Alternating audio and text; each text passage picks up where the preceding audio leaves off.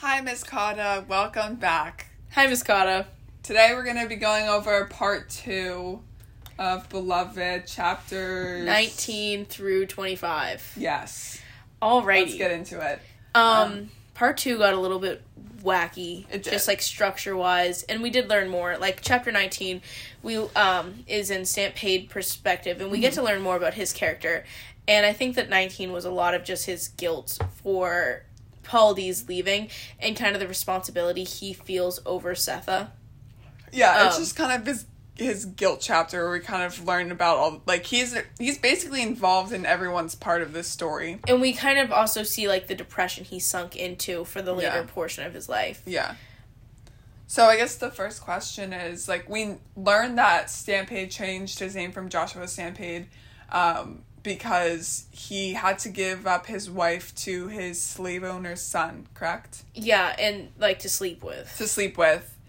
And since he did that and also went through the other traumas of slavery, he felt like his debts in life were paid. Because, that's pretty devastating. It is pretty devastating. And so he then decided to help pay other people's debts by getting them to freedom. I hope that I said that right. Yeah. Because that's a really traumatic thing to endure.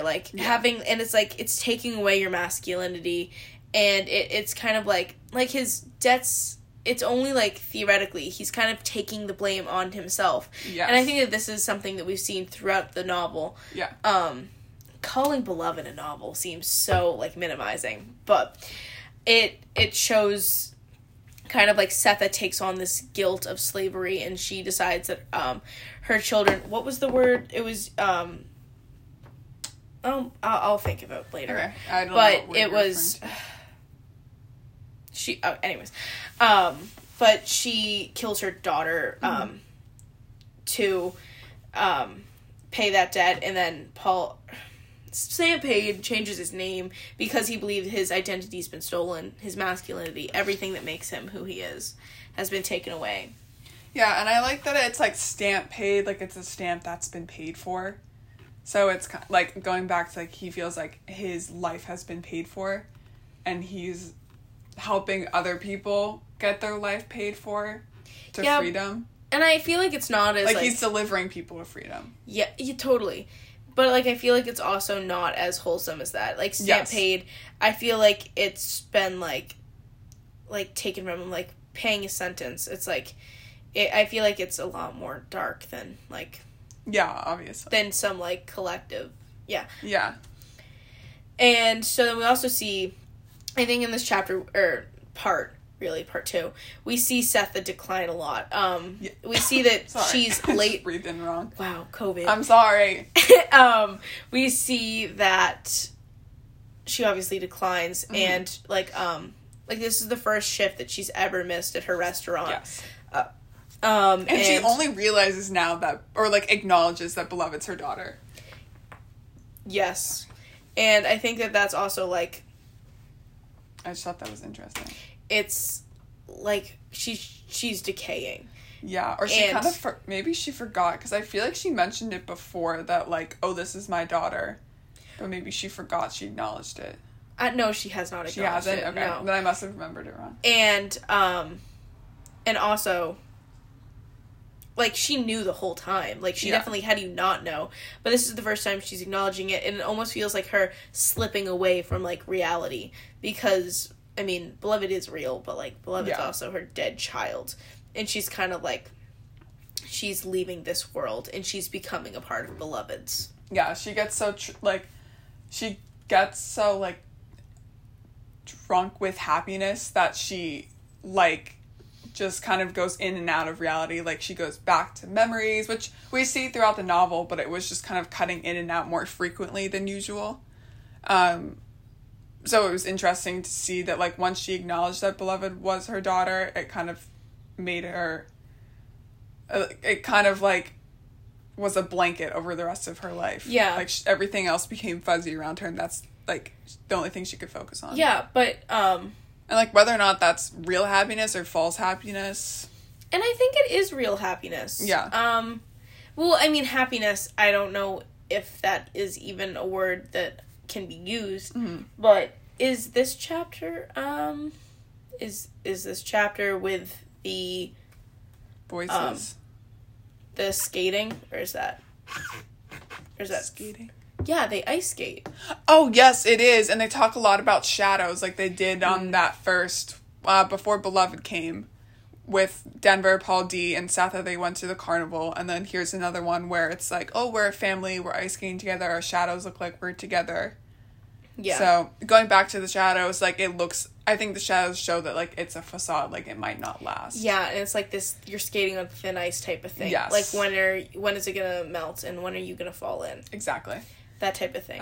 And before we move on to the next chapter, the voices that Stamp paid here, he says it's, well, at first I think he thought it was like all the, or at least this is what Sanpei thinks, it was like all the like women that like, it was like all the people who've been like traumatized by the house or something.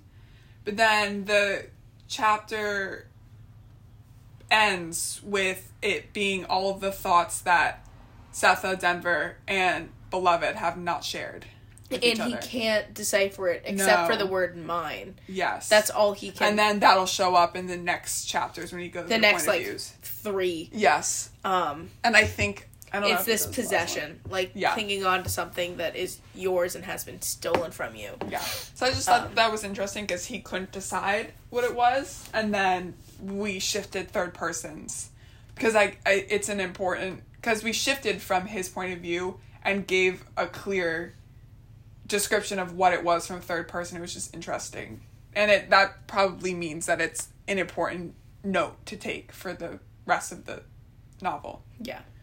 Like, that's going to come into play later. Yeah, and then chapter 20 is Setha's chapter. Yes. It's this stream of consciousness. There's no paragraph breaks. You missed class, but Miss Cotta was like, she was like, if you ever wrote this, like, I would absolutely eviscerate your paper. She was like, no paragraph breaks. She said no structure. That's what Setha said, because, I mean, she's breaking reality, really. And she's kind of breaking what this life is, whether she's leaning into something good or bad. It's that debate whether Beloved is. And there's a lot of, like, motherhood. There's, like, maternal instincts, because she's talking about how she watches her mother hanged. Yeah. What am I thinking of? You talk for it. No, yeah. I was just about to say something, and now I forget. Oh, Setha plans on telling Beloved about, like, what she did and why she led up to that choice, and I thought that was kind of interesting, because I feel, like, I know that she only acknowledges, well, yeah, I mean, maybe it's not that interesting, because she only acknowledges that Beloved's her daughter now, but it's just interesting that she wants to tell her. I don't know. Yeah, I mean, well, then you go down to, like, Beloved's chapter, and, like, she kind of knows what happened, more or less. But I don't know. Yeah. Not a good description, but... and then we also see the mine, because she opens up with, Beloved, she my daughter, she mine. And then... Mine. And that's how... They all start with, like, some kind of mine in a different sentence structure. Beloved, she is my daughter, she is mine. Well, Beloved is my sister, is Denver's sister. But still, that my... Yeah. And then... Possession. I am beloved and she is mine. And Beloved's chapter, Beloved's chapter is interesting. Like, it's interesting to try to figure out, like, if you want to go the biblical type, like, was she in purgatory? Like, because it says that, like, people were trying to leave their bodies behind. And so it kind of seemed like that in between, but it's very gruesome because you get to places where it's, like, men with no skin. You would think that'd be more of, like, a hell type. Yeah. It's, like we played in the creek, I was there was water. Are you reading for 23? Yeah, Beloved's chapter. Beloved's chapter is 22. I am beloved and she is mine. Denver's chapter is 22. Oh, okay. Oh, wait, shoot. She has 2 chapters. No, because chapter 23 is when all their voices converse together in that, like, poem. Oh, in the poem. Yes. So... Look at me. Star student. It's okay. I'm getting confused. No, it's fine. It's chapter 22 that is Beloved's chapter specifically. And it's really... It's kind of... That one's the most interesting out of all of them. It's kind of scary. It is. Because she's, like, looking... Well, it says, like... She talks in the third person. She's talking about herself. Like, I am the woman, and the woman's in the water. The woman has an iron circle around her neck, and she breaks it. Well, I was thinking that's Setha. Because she wants... Like, there's a woman that she's after and that she wants to be with and that she wants to join. And she wishes that she could bite the iron circle from around the woman's neck. And we've seen a lot of circles, especially with Setha. And it was like the scarring that Setha had around her neck. And then she details that the woman also has sharp earrings and a round basket. And the earrings is something that came up when we first met Beloved. She asked about Setha's crystals. So, I don't know. And it came up twice, I think, right? Because it was also... I don't know. I'm not sure. But that's the only one... That's the one time that I specifically make note of. So, she's definitely talking about Setha. But she says that Setha's the face that left her behind. And now... Beloved says, now we can join a hot thing. Which is interesting. I don't quite know what that means. But, so, I don't... Because she could be vengeful to Setha, but she could also... have that, like, child-mother relationship. Like, she wants to and you also see, be loved by her. The lack of punctuation. Because, I mean, she isn't really formed. No. And I think that, like, she is smiling in the face is place for me. It is the face I lost. She is smiling at me, doing it last. A hot thing. Now we can join a hot thing. And, I think that she's both looking at her and, herself and Setha. Mm-hmm. Because I think that, they're kind of one and the same. Their stories, and we kind of see them merging. But I see her face, she is mine, the entire way, the crouched in the water, because then that's the water that she came out with. At least that's how I read it. No, yeah. I agree. But yeah. Yeah, I don't know, that chapter is just interesting. And then chapter 3. 23? 23. Yeah. Sorry. I was like, 3? Chapter 3. Actually, we're gonna go back in time now. Yeah. And... So then we go into a poem, which is interesting, and I think that's when it's supposed to be up for interpretation. Because poems are, like, I mean, and they're meant to be analyzed, and, like, especially ones that don't have, like, some are more cryptic than others. Cryptic is the word. Cryptic. Yeah. And so honestly, like, it's a poem, but it's also just, like, a stream of content. It's just set up in stanza and broken lines. Yeah. But... And the fact that all their voices weave together is interesting. Because they are all weaving together. Like, 124, it's just becoming, like... It's fusing them together. Yeah. Like, I have your milk, I have your smile, I will take care of you. And it's also, like, the only identity, it's the only family that they really have. Mm-hmm. And... Let's move on to 24? Yes. Okay. So 24 starts off, we see Paul D sleeping in the basement, and he's talking about his past. Specifically, he mentions his half-brothers. His half-brothers, Paul A and Paul F. And Paul A was, I'm pretty sure, I think Paul D even details that he wasn't sure if Paul A was the one who was hung. Because I'm pretty sure he was his body was decapitated. Yeah.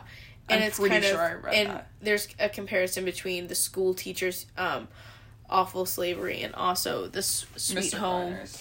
And we also see, like, this is now the time, like, Hallie's gone crazy, and... 6-0's burned.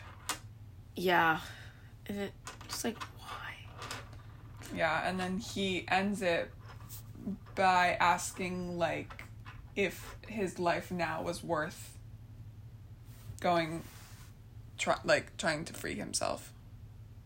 Yeah. Like, he feels, like, guilty I think he feels guilty for not living it's a life that he finds fulfilling. And it's victim's guilt, too. Yes. Because he was able to escape, and they weren't. Yeah. So I just thought that was interesting, especially because he's in a...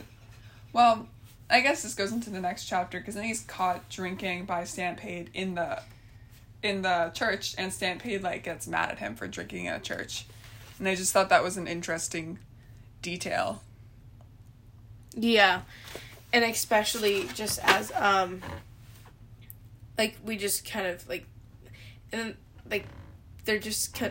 They've completely lost touch of, like, what is good, and kind of, like, you can see that they, like, I think, I don't know, they're, like, doing unholy acts, and they're sinning, like, Seth that wasn't able to show up for work. Mm-hmm. They're all, like, just being devolved by this, like, unholy spirit. Yeah. Which I think is fine.